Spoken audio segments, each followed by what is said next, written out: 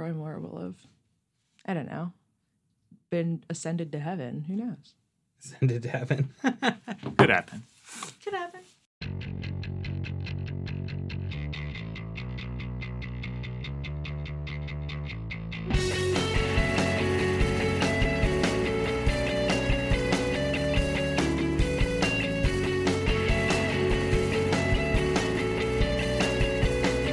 Hello, welcome to another episode of The Weeds on the Vox Media Podcast Network. I'm Matthew Iglesias. Joining me today is Dara Lind and Andrew Prokop. We did a couple weeks ago, I thought the three of us, a great podcast looking ahead to the Virginia gubernatorial elections.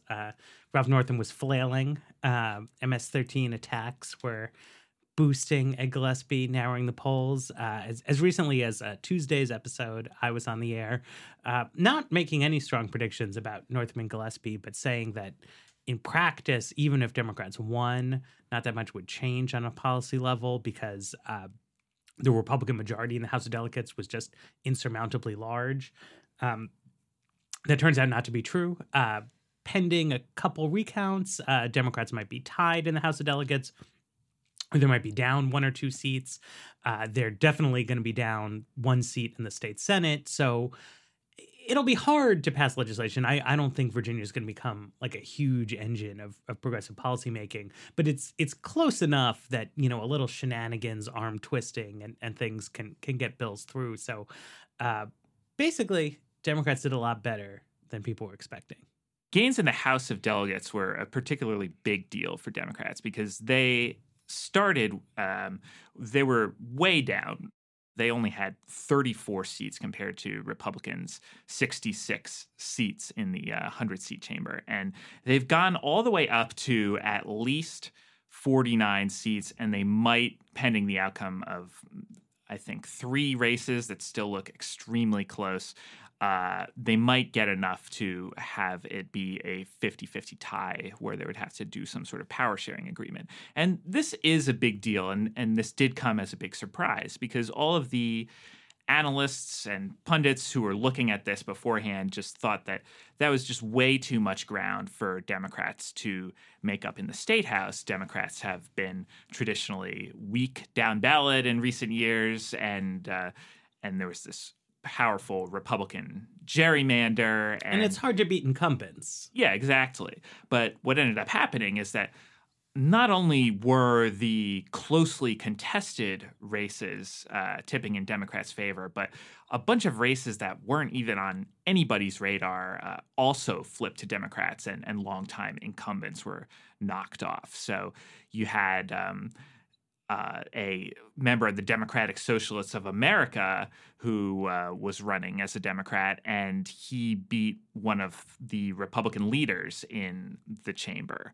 And that was just like a total shocker. You have other races that were more known to be contested, but were still viewed as reaches for Democrats, which they also won. They basically won sort of everywhere based on sort of the strength of the Democratic brand generally. There wasn't one type of candidate that won down ballot. It was just sort of every type.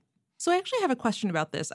All I have after Tuesday night is questions, and I'm hoping that you guys can sort some of them out for me. But I've heard 2 different narratives about the House of Delegates races. I've heard, Democrats and progressives say, see, this is why even if you think the race is hopeless, you just have to have someone. Because in a strong enough wave election, no matter who you have, as long as there is a Democrat, someone's going to vote for them and they have a chance. I've also heard the narrative that these House of Delegates races saved Ralph Northam because people were super excited about voting for their House of Delegates candidates, and that carried Northam to a bigger margin of victory than his otherwise somewhat uninspiring candidacy would have had. And those kind of seem mutually exclusive to me. Like either the House of Delegates candidates are warm bodies or they're the ones that are really driving Democratic enthusiasm. And I'm wondering what you guys think as to which of these is true. Well, I definitely don't think they saved Northam. He won by almost 9 points, which is a pretty convincing win. I think it makes more sense to think that both are coming from the larger trend, which we did observe, which is that Democrats were enthusiastic and willing to turn out. And And I think one interesting thing about these House of Delegate races in particular is that, I said there was a gerrymander, but it actually turned out that in 2016, Hillary Clinton won 51 of the 100 districts in the House of Delegates. So in a presidential year, it did seem like Democrats had the advantage. And the big question was whether they could replicate this presidential year type turnout in a non-presidential year. And it turns out basically they did. They won. Their House of Delegate gains did come overwhelmingly in those Clinton districts. So yeah, I mean, the gerrymander issue, right, is that, you have a census in 2010, and then you draw a gerrymander based on what you know about politics in 2010. And Virginia is a state that's been heavily impacted by the sort of structural shift of white college graduates into the Democratic Party. So a lot of seats that were drawn to be safe Republican seats, Hillary Clinton won in 2016, which then it made them contestable. But then what happened in 2017 that was striking was the Democrats didn't win like some of the vulnerable incumbent House Republicans. They won basically all of them, which rarely happens. I mean, typically an incumbent elected official is able to gut out a couple extra percentage points based on, incumbency advantages and district fit. And also Democrats all throughout Obama's term in office just like struggled with turnout in off-year elections. And I don't think it's shocking that being out of office, helped ameliorate that a lot, but you never know until it happens, right? Like this was the first big test of the theory that switching the president would sort of alter the enthusiasm gap, and it seems to have. So I think it's really worth highlighting the gerrymander question because I have seen some people kind of say, well, this shows that because, 10 years passed between censuses, that concerns about partisan gerrymandering aren't actually that valid because demographics change over the course of a decade. I think there really were three factors that combined to make this to kind of overcome gerrymandering in Virginia, and only one of them is time. The second is that the demographics in Virginia were changing in a way that favored people who are less prone to voter suppression and people who are kind of more heavily courted, who are swing voters and therefore who, if they switch parties, are going to really impact that margin, which is, kind of the white, well-educated suburbanites. And third, that voter group also happened to coincide with a voter group that was shifting, en masse, not only swing voters, but really over the last kind of, we've seen between 2016 and 2017, shifting into the Democratic camp in a relatively big way, in Virginia at least. So that it's not necessarily the case that any state, it's not necessarily the case that Texas, for example, where gerrymandering really is counteracting demographic change, is going to end up flipping just because the demographics are there. It's a matter of who are the people who are moving in who aren't being accounted for when those census lines get drawn in 2010. Yeah, I mean, and also, you just do these things more or less well. I mean, in North Carolina, right, Hillary won almost half the vote, and Democrats have like a third of the seats in the state legislature, and the Democratic gubernatorial candidate won. It's of course true. There's like some theoretical level of waviness that will block that, but realistically, they need a different map. One way in which I did think that the down ballot, I think mostly this idea that like Democrats' excellent down ballot candidates were going to like save the day. I think that was a kind of pious myth making by I think it is great that there are activists out there who are trying to recruit more people to run for local office. That's like an important thing to do. You wind up overstating things when you're an activist and organizer. But one way in which I do think it made a difference is that Democrats had such a sort of diverse portfolio of down ballot candidates that when Northam started to look shaky, there was things that people who were political activists could still be excited about, right? If you are a Red Rose Twitter guy who thought the whole top to bottom approach of the Northam campaign was misguided, there was still this like weirdo long shot DSA candidate running against a guy from the House of Delegates leadership. And you could be excited about him, right? If you wanted to engage in a little out of state anti-Trump act of resistance, and you didn't want that to be swallowing your doubts about Ralph Northam, you could latch on to that guy. If you were interested in trans issues, there was a trans woman running, right? Ralph Northam didn't need to highlight that issue. She, frankly, didn't even highlight it much in her campaign, which was really about local issues and stuff. But it's there. It mattered to people. It was something to hang on to. There were a couple of promising Latina candidates who won. So even when Northam is out there like flip-flopping around on sanctuary cities, you can be interested in them if that's what's up for you, rather than the whole campaign from an activist viewpoint all being like, you have to love Ralph Northam. I think, realistically, you look at what happened, it's like people showed up at the voting booth to vote for Democrats, and they just voted for Democrats down the line. And like, that's why both the trans woman who wanted to talk about highway widening and the Democratic Socialist, who I don't know what he wants to do, like they both won, right? Everybody seemed to win pretty much in a way that suggested just a pure function of district level partisanship. But I do think that, in terms of like activists and good vibes, all the while that like Democrats in some high level way seem to be in disarray and sniping at each other, it was like everyone had someone who they liked in that sort of bunch. And I do think that probably makes a difference at the margin, particularly in terms of like fundraising, volunteers, stuff like that. But so I do want to go back and sort of question the narrative that prevailed over the last couple of weeks of the campaign, which is that Northam was looking shaky. And I want to ask now if we think that, that was actually true anywhere outside of Twitter. The guy won by 9 points. He started winning all these late deciders. That's what exit polls say anyway. And, now the Northam campaign is putting out their internal polls, and they show him pretty comfortably ahead for the last month or so of the race. And so, I mean, did that even happen outside of the minds of pundits and people on Twitter who are sort of just looking to snipe at this guy because they were not excited about him? So I want to talk about this internal poll because it is fascinating, and it's also like often campaigns talk about their internal polls during the campaign. They're trying to counteract the narrative at the time. And the Northam campaign appears to have held its fire until they had won by 9 points and then said, see, we knew this was happening all along.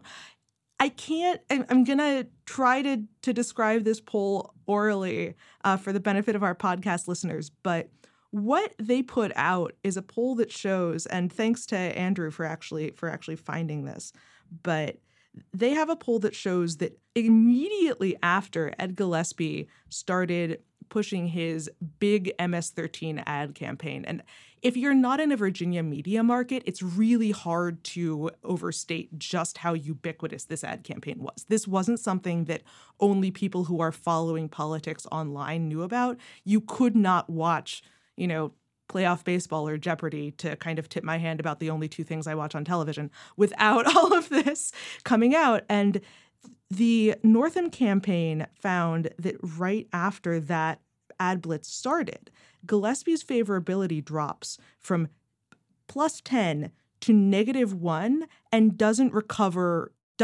neutral favorability for the rest of the campaign. Whereas Ralph Northam's favorability doesn't appear affected at all. Like it wobbles a little bit after a week or so, but it stays positive for that whole time. So basically, it looks like the Northam campaign was sitting on numbers that showed that this thing that looked like it was really a very strong attack that the candidate himself wasn't effectively rebutting in public was actually really helping their candidate. I have a relatively hot take about the difference between Northam himself being able to rebut this and the Northam campaign withstanding it, but that is an uninformed hot take, and I want to hear from you guys what you think about this phenomenon. It seems to me that if the Northam campaign's internal polling had actually been showing what they now claim it was showing, that Northam wouldn't have done the sanctuary cities flip-flop. that he actually did. I mean, like I don't know, right? I mean, I don't have access to like a secret poll. I just know like I was watching the campaign. First, they were taking heat for these ads, and they looked initially like they thought, okay, this isn't going to connect with people. Our strategy for winning is to get the Hillary Clinton voters. Hillary voters are still with us. They're not interested in anti-immigrant demagoguery. If they had been interested in that, they would have voted for Donald Trump. But by definition, they didn't. But actually what he did was halfway through it was change his position on the issue at hand, which certainly seemed at the time like something that you would do because you felt the issue was hurting you. The one thing that I think we can know for sure here is that Nate Silver had a good post looking at gubernatorial elections as a sort of function of the last presidential result and the president's current approval rating. This was before the election. He said, based on this, you would expect Northam to win by about 8 or 9 points. In fact, polls show him winning by about 2 or 3 points. It seems like Northam will probably win, but it seems like he's underperforming a little bit. In fact, we know there was a polling error. He wasn't underperforming. He was right on where that sort of fundamentals-based focus would make you think, which is, you know, like that's fine. But you might have thought, right, if you hadn't watched the campaign at all, you'd say like, okay, here's a state that Hillary Clinton won. Donald Trump has only gotten less popular since that happened. The Democratic candidate is a military veteran, is a medical doctor, is the incumbent lieutenant governor who's already won statewide, born and raised in Virginia, speaks with this, you know, sweet drawl, and his opponent is a lobbyist from New Jersey who served in the discredited administration of George W. Bush and like barely beat a campaign against like a nobody racist in this thing. And so like you would want Northam to overperform the fundamentals, right? Like he was a really solid candidate, right? Like if you're saying like, who are Democrats hoping to recruit in gubernatorial elections? Guys who have already won statewide, who are also military veterans and also medical doctors. Like that is the answer. That is who you want, right? Northam was right on the fundamentals. Gillespie seems like a terrible, I don't want to say a terrible candidate, but a bad biography for a candidate. I would actually push back against to me, that. this is all a little bit, to me, it's all broadly consistent with the idea that on a tactical level, Gillespie sort of outplayed Northam, and also that campaign tactics are just not that important. That like elections are not won or lost fundamentally based on campaign tactics, that a lot of people, I, for example, thought less of Ralph Northam by the end of the campaign than I did at the beginning of the campaign. That said, I still would have voted for him if I'd lived in Virginia. It's just like it's not that big of a deal, you know? And you have to, with any kind of campaign thing, it's like you have to wonder how many people are going to be swayed by this versus how many people are swayed by the macro political situation, which is that Republicans are a little demobilized, Democrats are amped up, you know, people want revenge. So I mean, I don't think, I guess if we're looking forward, right? Like, I don't think Democrats should look at this and be like, well, it's fine. We never need to worry about sanctuary city ads again. I think they should look at this and be like, okay, if we get these ads, we need still like better answer than what Northam gave. Right. I think that that's kind of the key, right? When we were talking about this a couple of weeks ago, all of us were talking about conversations we were having with Democratic consultants who were looking at what was going on in Virginia and were terrified. Not necessarily because of Virginia, but because they saw this coming, right? Because it's not that Virginia is the biggest bellwether state. There are ways in which it is now, but usually the reason why people pay attention to Virginia and New Jersey is they're the only two states that have statewide elections in the year between the presidential campaign and the midterms. And so you look to see what might be happening in the midterms. So I think a lot of the Democratic panic is what happens when this becomes what every single Republican candidate is running on and every single Democratic candidate has to respond to. And so I think that the fact that Ralph Northam didn't have a great response, even though it did not end up hurting him, is not necessarily, that doesn't necessarily speak well of the campaign. It, for one thing, could be that they weren't very confident in their own internal polling because state polls are bad. It could also be that a lot of people were looking to Ralph Northam to figure out a way that Democrats could start to win on this issue, and that is still a big fat question mark. Yeah, I'd make a couple points. One is that Gillespie was indeed a corporate lobbyist, party establishment type figure. But again, in 2014, when he ran for Senate, he came less than a point away from defeating the incumbent senator, Democrat Mark Warner, who seemed to be well liked. So, like, guy with a great jaw too. he's not. There was reason to expect him to do well. Yes, on paper he is a lobbyist, but like he had made this run in which he had shockingly overperformed in the past. So I don't think it's entirely accurate to say that he was an obviously weak candidate all along. One thing that I do remember talking about before the election is that I thought that the narrative was focusing a little too much on Democrats in disarray and a little too little on what was happening on the Republican side. Because, yeah, Gillespie had these negative ad campaigns, but there are also like reports that he had these half-empty rallies all the time. Like, I don't know. It just didn't become the leading narrative of the race that Ed Gillespie was having trouble exciting the Republican base, but there was reason to believe that beforehand. And now seeing the results, there's even more reason to believe that, really. So I think what really is the most important thing here determining all this is that we have moved from 8 years of elections in which a Democrat was president to now an unpopular Republican being president. So that changes things in a variety of ways. It seems to make Democrats care more about politics and more willing to turn out in off years to express their displeasure with the president.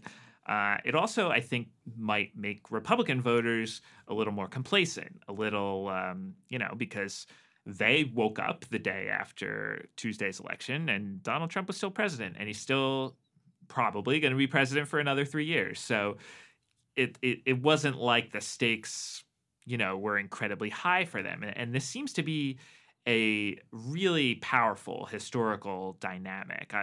It's not entirely clear why that's the case, but this backlash against the president's party is just one of the clearest things that pops out when you look at the historical data about, how the parties do in off-year elections under presidents of each party. Yeah, Andrew, let's take a break. Yeah. and then let's talk about this point about the sort of broader trends here.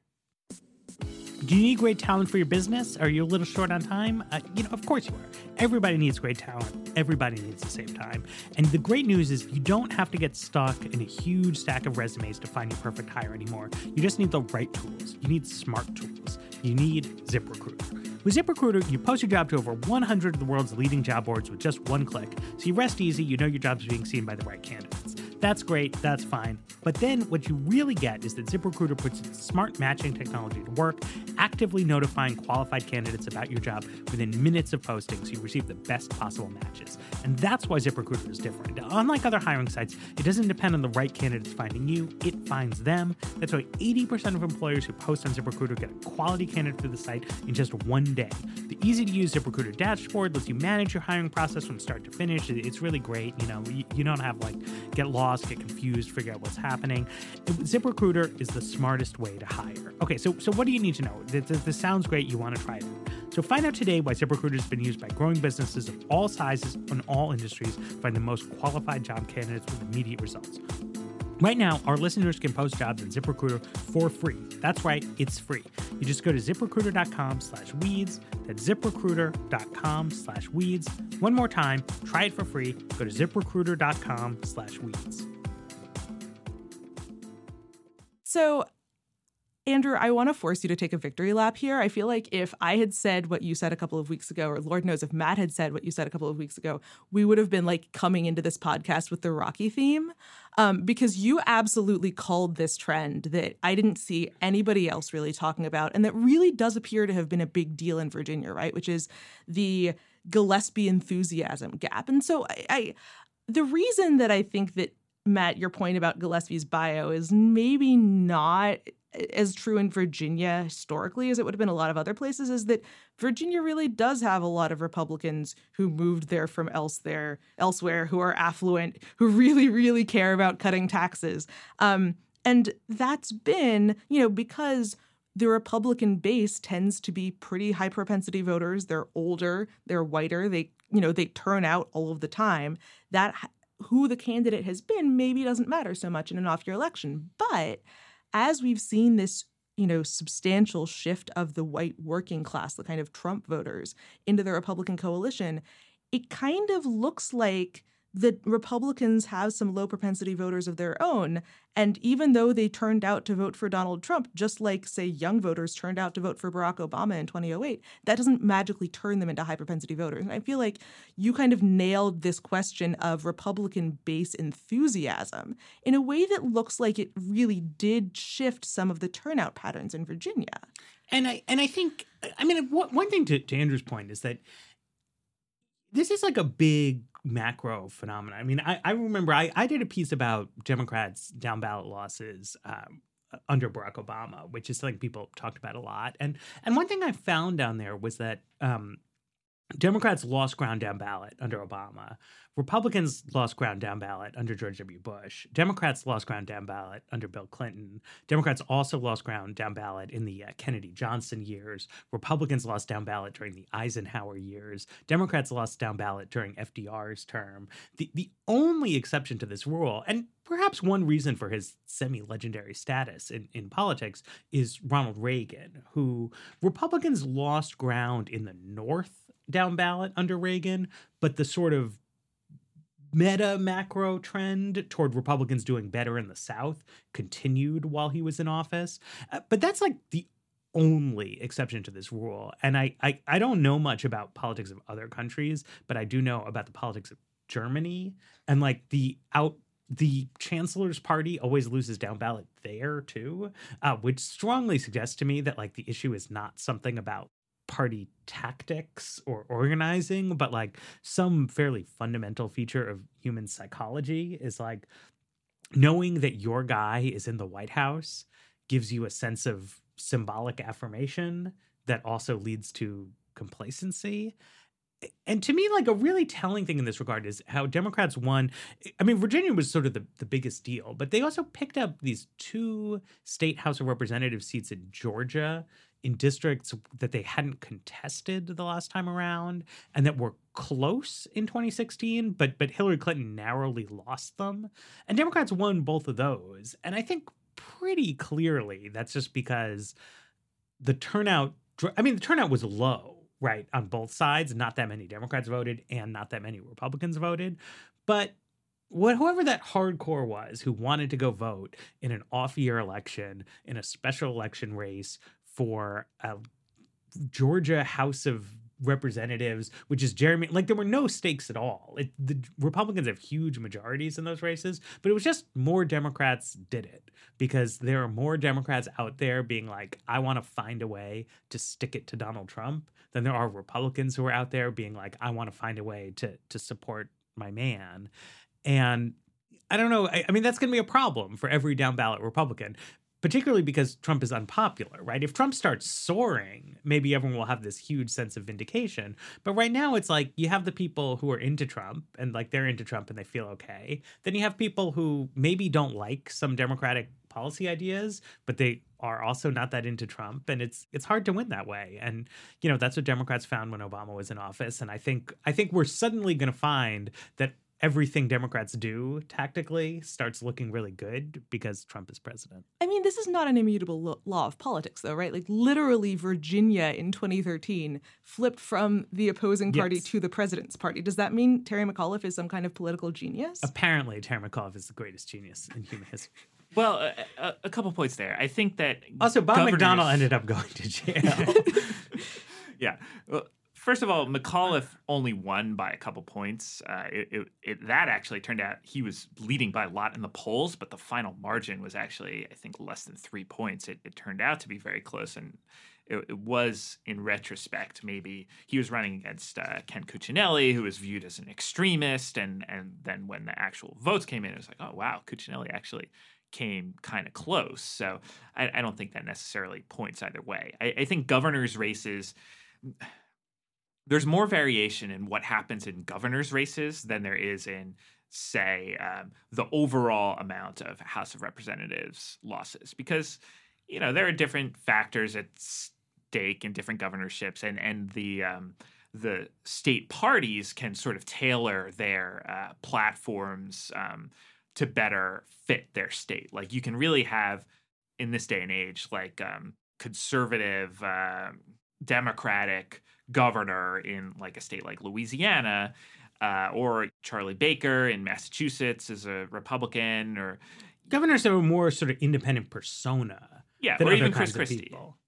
Exactly. So I think there's, and if you look at the historical pattern, you can see the direction. It bounces around a little for especially the Senate and the House and the governorships, because those races, I think personalities and personas of particular candidates are more important in those races. And in the House of Representatives, or something like the Virginia House of Delegates, it really is more about sort of the party brands and, which voters are motivated to turn out. And you do see this historical pattern in the off years that things tend to swing against the president's party. And it's important to note that most presidents actually go on to get reelected. So it's not as simple as, most presidents end up disappointing people, driving them away, because most of them come back around. Like Obama got reelected, Clinton got reelected, Nixon got reelected, But I think it's really, what seems to me to be the case is that it comes down to the president's not being on the ballot, and his supporters just being less. The stakes just seem lower to the supporters of the president if they know that he's still going to be in office for another few years. McAuliffe thing, which I had forgotten, kind of makes more serious question that I've kind of had after Tuesday night that I think a lot of people have had, which is, what the hell is going on with state polls? The polls were wrong about Ralph Northam by a bigger margin than they were wrong about Donald Trump. And it just happened to be in the direction of the guy they said was going to win won, but by more. But it seems like there's really beginning to be this concern that at the state level, pollsters just have lost a sense of how to model who's actually going to turn out. Is there any kind of way out of the wilderness here, or are we just kind of in an era where we're legit not going to have any idea how an election might come out until the last ballot's counted? I think polling has always been hard. I feel like the conventional wisdom about this like oscillates more than the reality. Like I remember being in DC working for the 2004 election, in which the polls just like, they always showed that Bush had a lead over John Kerry. Like, not a huge lead, but like a lead. And people, it's not like every single person was convinced that Kerry was going to win. There was a lot of confirmation bias where Democrats were more likely to think that than Republicans. But like, there was a widespread view at that point that polling is like shot full of errors, and like it's totally possible that this is completely wrong. But it turned out no, like the polling was fine. Then 2008 was never close, and nobody ever thought John McCain was going to win, and indeed he didn't. 2012 was like 2004 again, where people like raised a lot of objections to the polling, but actually it turned out to be fine. And then everyone seemed to have learned from that like it's impossible for there to be polling error at all, and developed, myself included, a like excessive sense of confidence in polling, even though, there was always some differences between the 2016 polls and the 2012 polls. It was a similar margin, but like at lower levels. Then we got again with this Northam thing. It was like Andrew did a post about the like now infamous Morning Joe panel, in which like nobody was willing to take the position that the candidate up in the polls will probably win, which was a little crazy. I mean, I think there were always good reasons to have some doubts about Northam's lead. He was definitely up in the polls, which is a pretty good evidence that he's going to win. And now I don't know where we are, but it's like, it's hard to model turnout inherently. Yeah, I haven't peered under the hood of these Virginia polls, but one thing that I would speculate as a possibility is a little sort of, overcorrection in the modeling because of 2016. Now, national polls were actually spot on in 2016 as were Virginia with polls. the margin, and so were Virginia polls. But there were those polling misses for Gillespie's previous run for Senate in 2014, and as I just mentioned, the McAuliffe race in 2013. He did much worse than his polls showed. So you had those examples, and then the 2016 Virginia polls were right, but then it was like, well, that's a presidential year electorate. And so maybe, if I had to speculate, I think there was probably a little conservatism in the modeling choices there, in that they were sort of, I don't know. It could have also just been late deciders, too. The exit polls did show that late deciders broke overwhelmingly for Northam, and that's pretty normal in these wave elections, actually. Like, a lot of people who don't necessarily tune in until the very end, they still are sort of motivated by the larger narratives of what's going on. Like, this is the Trump era, like, we're gonna turn out like Republicans are running this racist campaign or what have you. So, I mean, I do think, though, that the return to more humility about whether the polls will be correct is a good thing. Like, I made fun of the Morning Joe panel because they really displayed their own sort of groupthink, in which they all came to the conclusion that the polls were wrong in the same direction, and it was that they were underestimating Ed Gillespie and that he was going to win. But I do think that questioning or having some skepticism about what the polls show is good. Like, we've seen again and again in certain states in 2016, like Wisconsin, and now again in this Virginia race, that the polls can be off. I mean, I think we see it's right. It's that, like, the polls are not that reliable, but they're much more reliable than like making things up. Yes. And I mean, what's striking about Virginia in that regard is that, after Trump won, there was a lot of sort of media garment rending, that it was like, aha, we've spent too much time in our coastal big cities, because there was this sense that the polling error occurred in communities that were geographically and psychosocially distant from the media, and that perhaps if we imbibed the atmosphere in like rundown diners in like shitty Midwestern towns, then we would understand what voters are doing.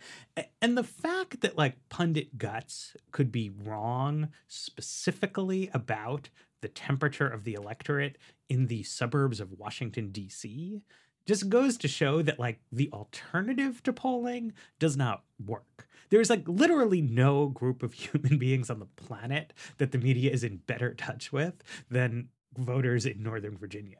You know what I mean? Like, that is the core competency. Like, this is like where I go to my Apple store, like my furniture comes from Northern Virginia. My aunt lives out there. We got friends, we got coworkers who are living in these suburbs. On the Republican side, like the bulk of their political professionals live there. That's why former RNC chairs are running for governor. And like, polling is hard and the polls get wrong, but you're not going to improve on it with strange speculation. It never fails to amaze me just how much political punditry is literally just a reaction to the last thing that happened. Whatever just happened in the previous election, all the people who are trying to predict or do their pundit work tend to really overrate the importance of whatever that was. And we saw this during the 2016 primaries, I think, and I was making the case that in 2012, there were all these like Republican challengers who seemed like they could have a chance against Romney and briefly surged in the polls, and then they all failed, and then Romney won. So because of that, pundits decided that the party decides is like sort of the way to explain how primaries work. Like so we kept political expecting science theory. And so,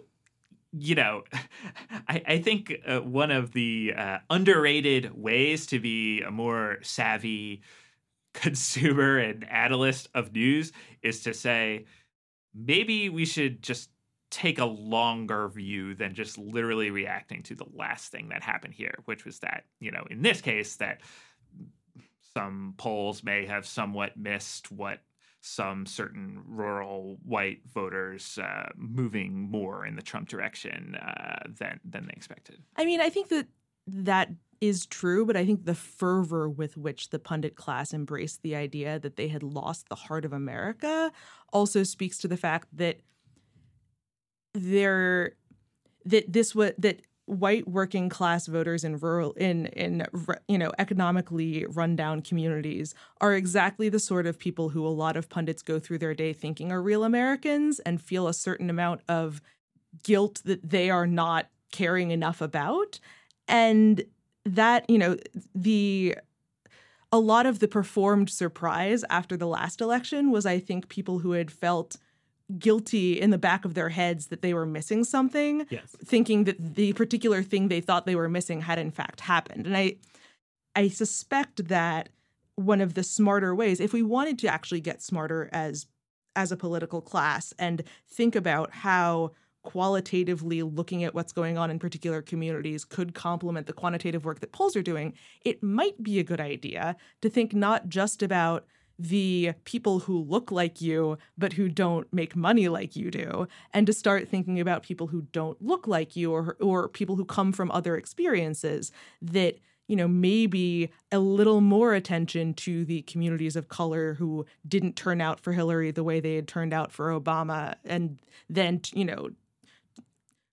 turned out, some of whom turned out in these local elections, or a little more attention to the people who might not be protagonists of Bruce Springsteen songs or, the Norman Rockwell paintings, but who are still people who are far away from the political experience of suburban Washingtonians, might not be a terrible way to actually use qualitative punditry to enrich our understanding of what voters are going to do. Yeah, I mean, an interesting thing that happened here was that when you looked at some of the earlier special elections, right, in which Democrats had sort of overperformed relative to their previous scores in these House districts, but had still fallen short.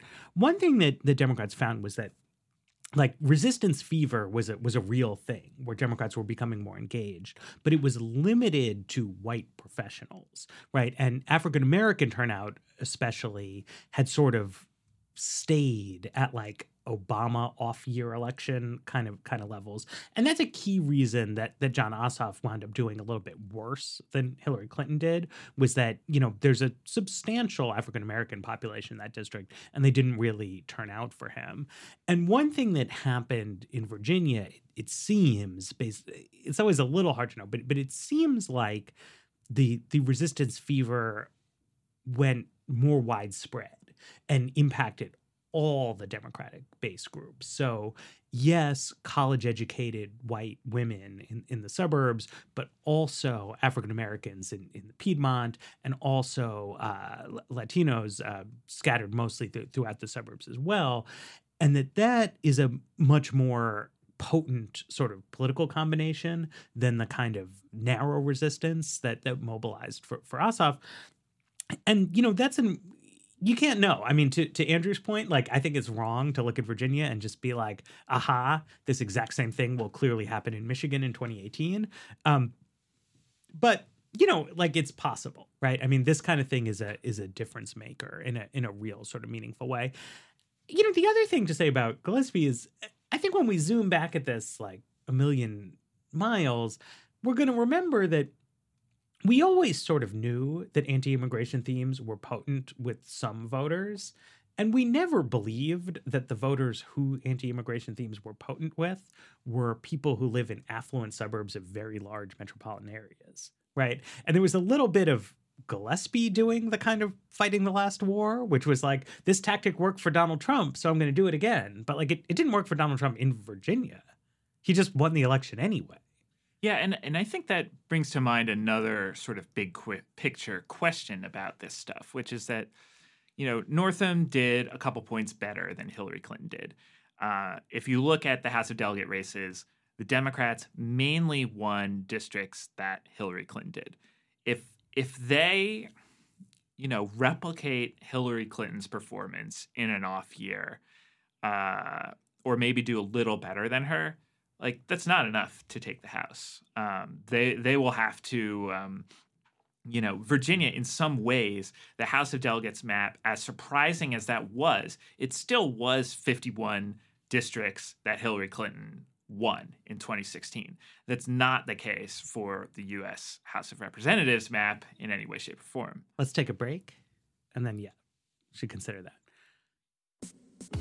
This episode is brought to you by Parachute. This company they don't make parachutes. What they make is incredibly comfortable sheets that feel great against your skin.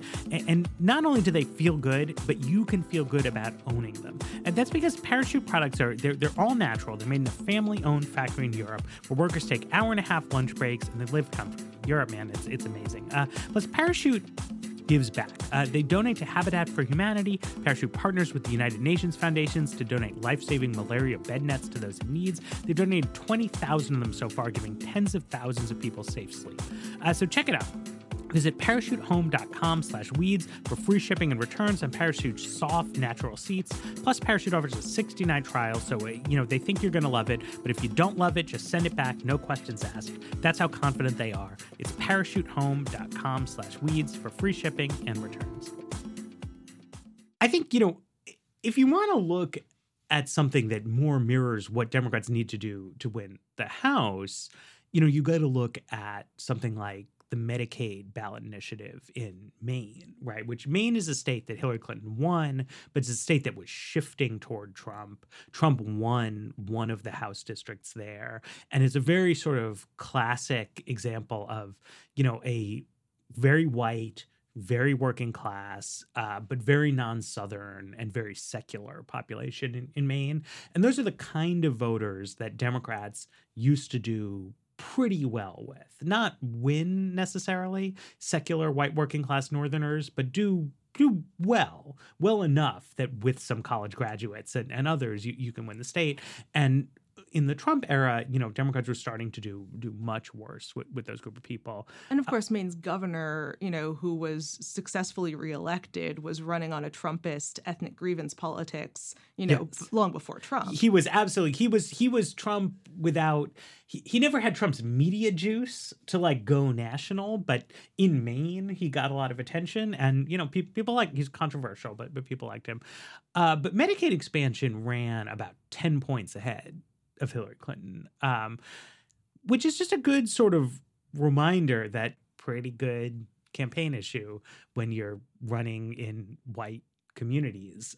It wasn't, another thing that's notable is it's not like it was toxic in the more affluent coastal areas. People like these programs, and still the most conservative parts of the state are still the most working class parts of the state in Maine. So it's not like some of these red rose dreams where if you run on populism it will completely inverse the class logic of America. It was similar broad regional pattern, but just more popular than Hillary Clinton's woke liberalism was just we're going to have more healthcare for people. And that's, I think, not what you need to do to win in Virginia.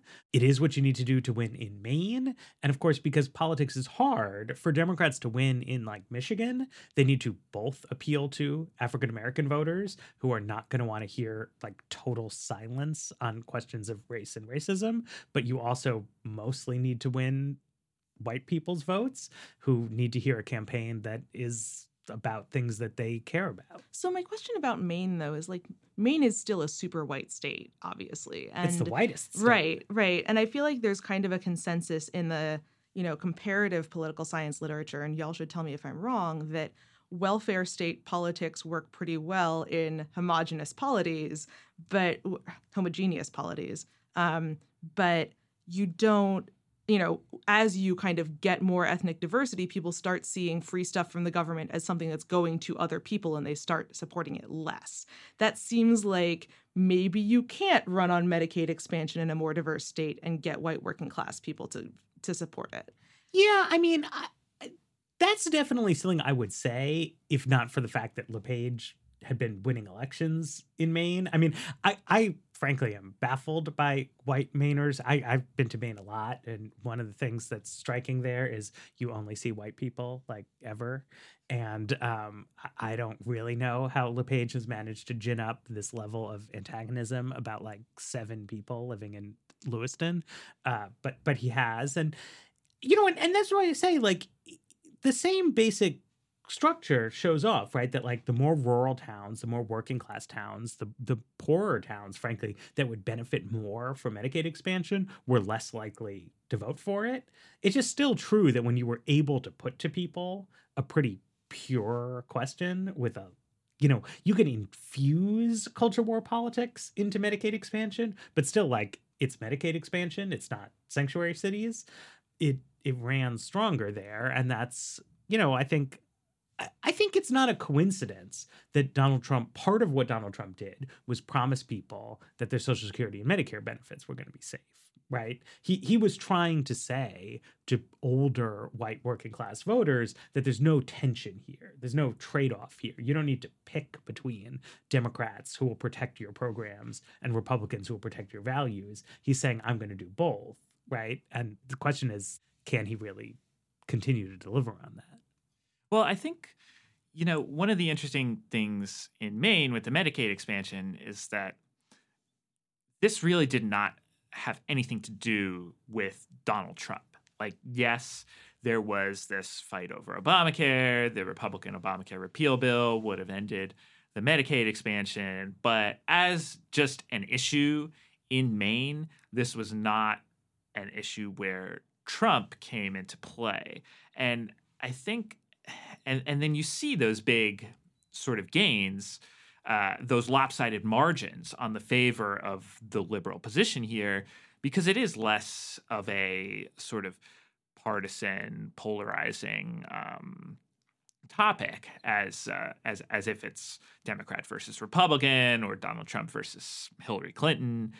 This is just Medicaid expansion, and it was easier for people to get behind it when it was kind of removed from the partisan. I believe there's some bipartisan support for expanding Medicaid in Maine, too. It's not just purely a partisan thing. It was kind of the governor was just, like, going out of his way to stop this thing from happening when the legislature had passed it 5 times already.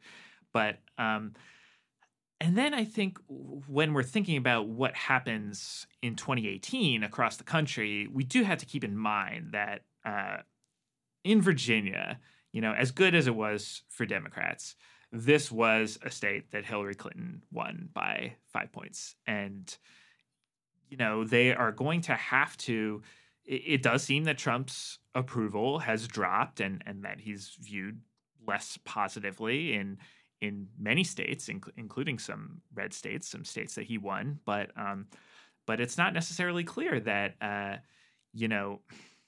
anti-Trump supercharged Democratic turnout as of the sort that we did just see in Virginia will also come about in Michigan and Wisconsin, and especially in those the Democrat-controlled Senate seats that are in the very, very red areas. Right. I mean, Trump can lose 15 points in North Dakota, and he's still way ahead. Yeah.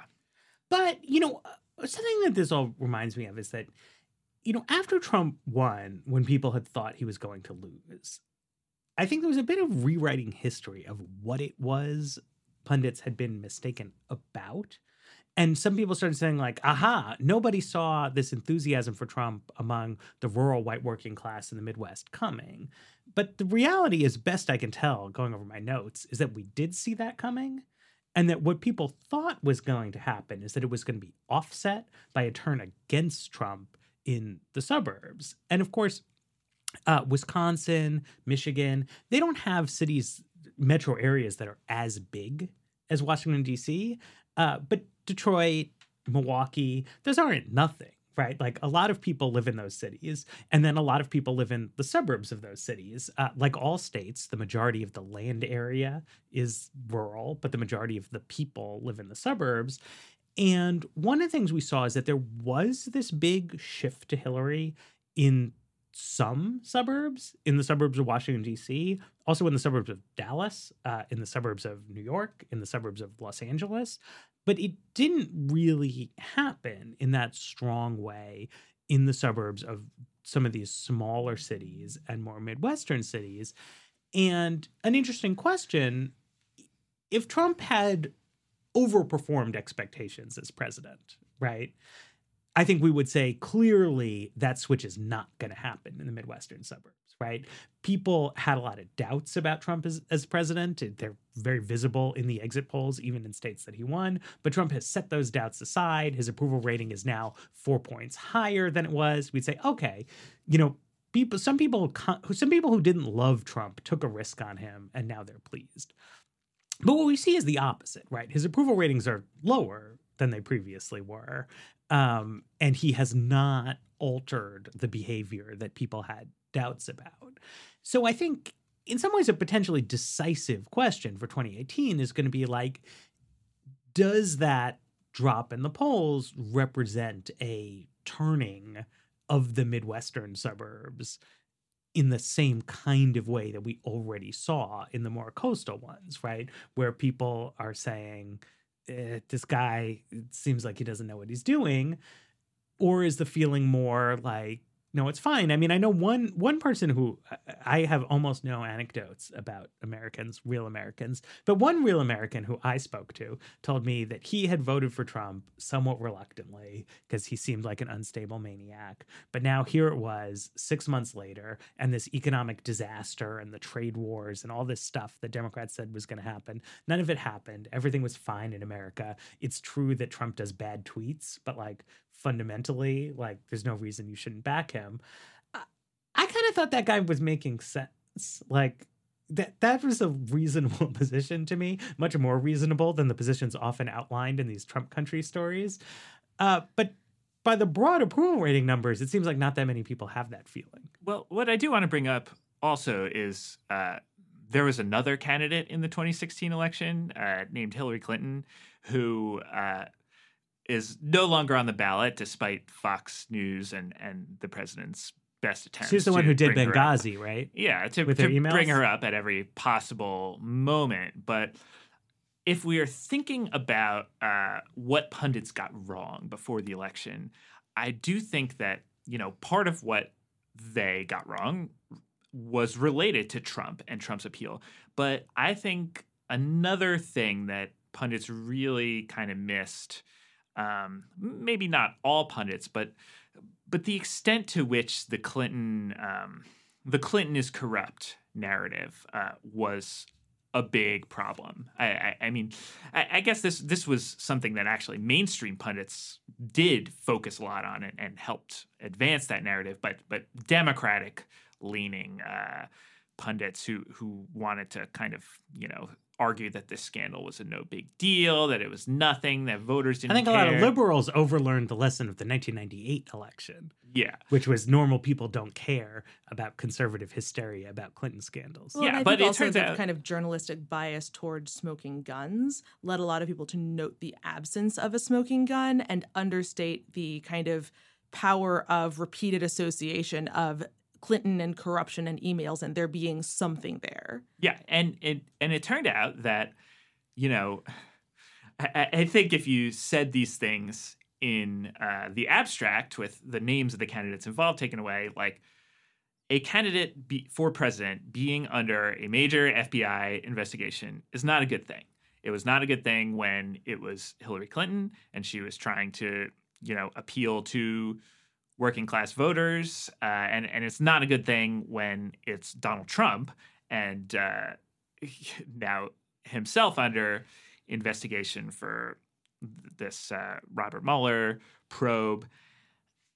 And I think that, the power of not having a candidate who has just been so closely tied in voters' minds to these scandals, not just even for the emails in 2016, but for decades of sort of Clinton-related baggage. And, her defenders will say there's nothing to most of those scandals, but it was a real thing in voters' minds, and the FBI investigation was a real thing. And I think that Democrats really underestimated how much that would hurt them. Conversely, Hillary Clinton is no longer a Democratic candidate for office, and the same sort of playbook may not work anymore. I think that basically one thing, everyone wants to reach for the 2016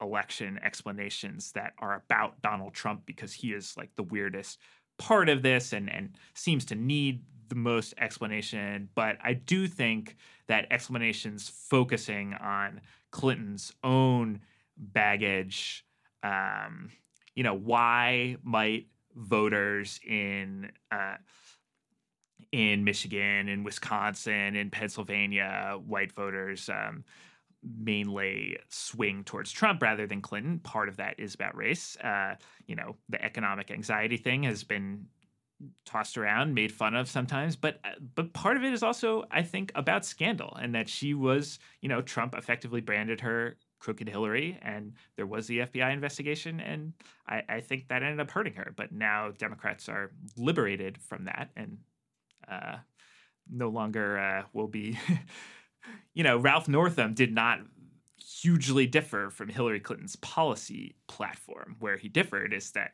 he was not embroiled in any scandal. Well, speaking of scandal, do we want to talk a little bit about New Jersey, and particularly the fact that as we sit here, the jury is currently deliberating whether a senator from New Jersey should be convicted on corruption charges? Yeah, I mean, we should mention this. Democrats also won governor's race in New Jersey. That was widely expected. I think Kim Guadagno, actually put on a fairly impressive performance, getting 42% of the vote. That matches Donald Trump's performance in the state, even though Trump's numbers have gone down since the election, even though Chris Christie his approval rating is like 4 or something. Chris Christie, who characteristically spent election day picking a fight with a voter in line at the polling place. But what's going on? So there's basically a Senate seat at stake in this. Well, what's happening is that Menendez was indicted back when Obama was president, and this trial has been years in the making, and he's been charged with corruption related to his relationship with a Florida eye doctor named Dr. Salomon Melgen, and they took trips together. Melgen, helped pay for his hotel rooms, and then Menendez supposedly tried to use his office to do some governmental favors for Melgen. It doesn't seem necessarily that he succeeded. He did a few things. He tried to get visas for Melgen's girlfriends, 3 different girlfriends, in fact. But more concerning, I think, than that from a sort of legal perspective is that Melgen's medical practice was having this big billing dispute with Medicare, at which big money was at stake. So Menendez was sort of contacting certain officials in the executive branch and making the case that Medicare was wrong in the position they were taking with regards to Melgen's business, and basically arguing that, hey, let him off the hook. And one of the big questions at stake in this trial is whether that really meets the definition of corruption.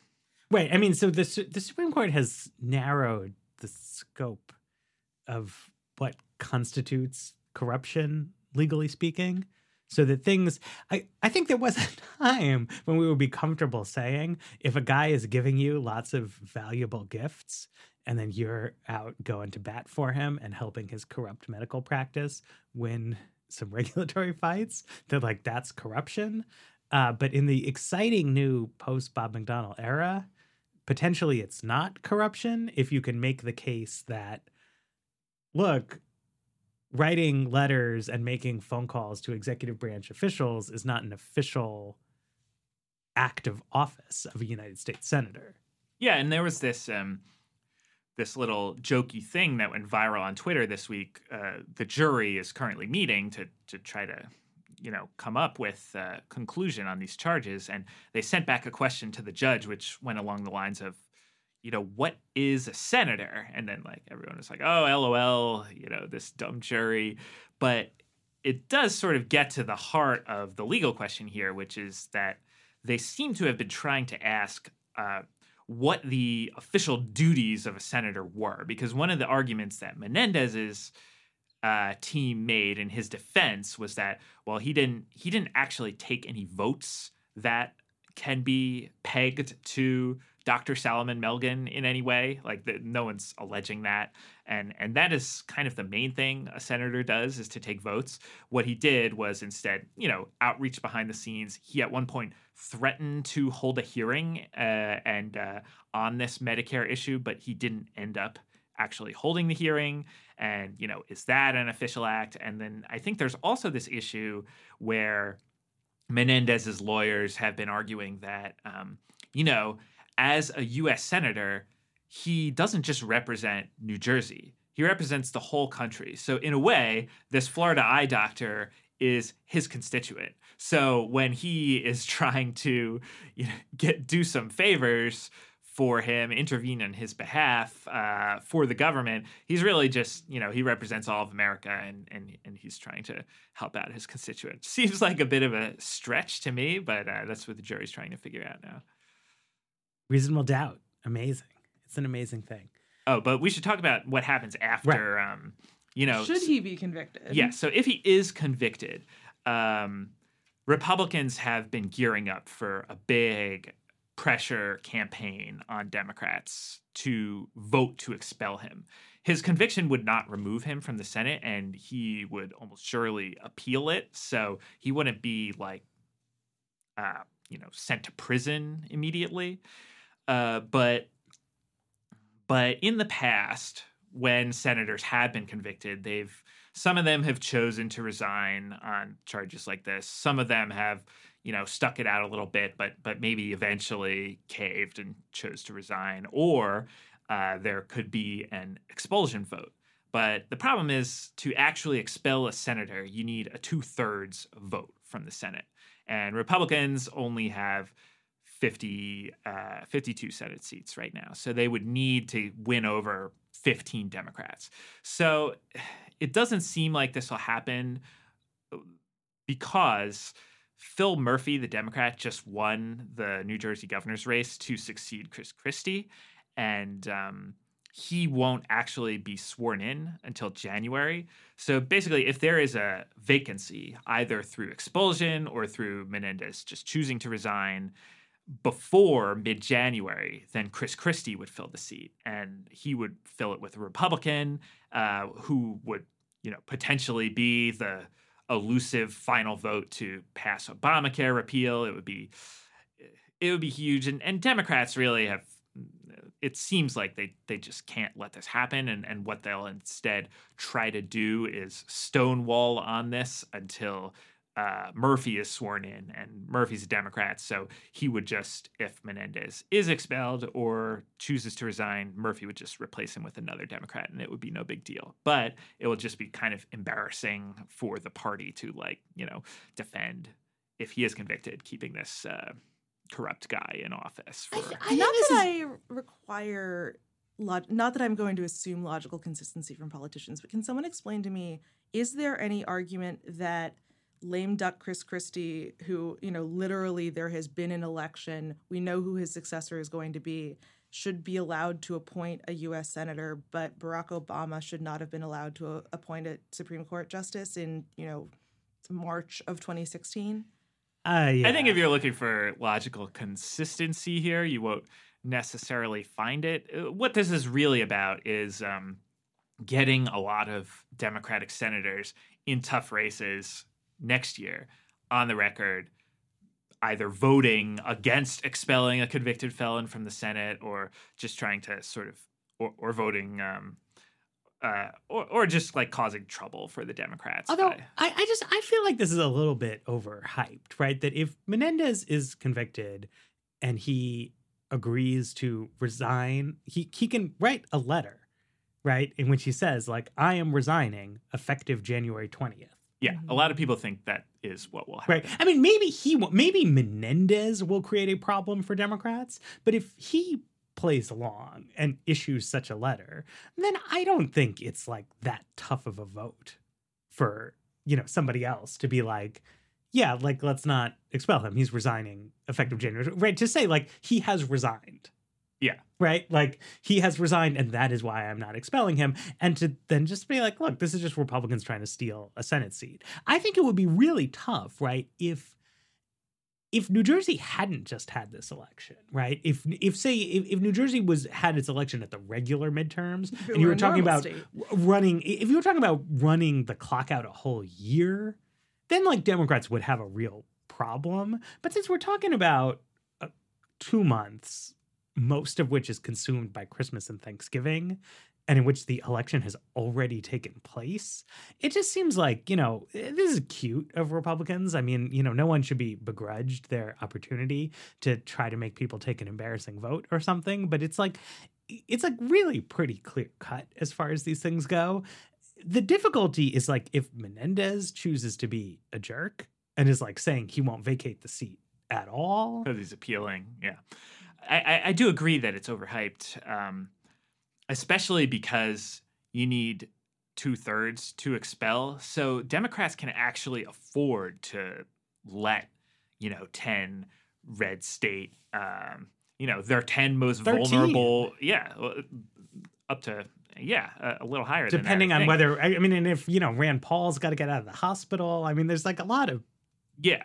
But I'm saying it might, Joe Manchin and Heidi Heitkamp it might not be the worst thing in the world for them to cast a vote to expel a corrupted New Jersey Democrat Chuck Schumer can pretend to be really mad at them. Yeah. They could have like a huge screaming match. Like, it'll be great. But again, as long as most of the Democratic caucus, who are generally in safe seats or not up for re-election for a long time, stay in line, then it's not really going to be in serious danger of having this expulsion happen. And also, this is November 2017. The midterm elections are a full year away. Many, many, many things are going to happen in the news between now and then. It's hard for me to believe that a vote on whether to expel Bob Menendez from the Senate will be among the top issues on voters' minds after another year of Donald Trump. But pundit prediction to hold you to. All right, with that, I think we're going to be expelled from the studio soon. So thanks, Dar and Andrew, for listening. Thanks to Riyadh Shawi, our engineer, Pedro Elvira, editor, Bert Pinkerton, the producer on this episode. If you are interested in these or other exciting public policy topics, I encourage you to check out the Weeds Facebook group. We've got a lot of great discussions happening there.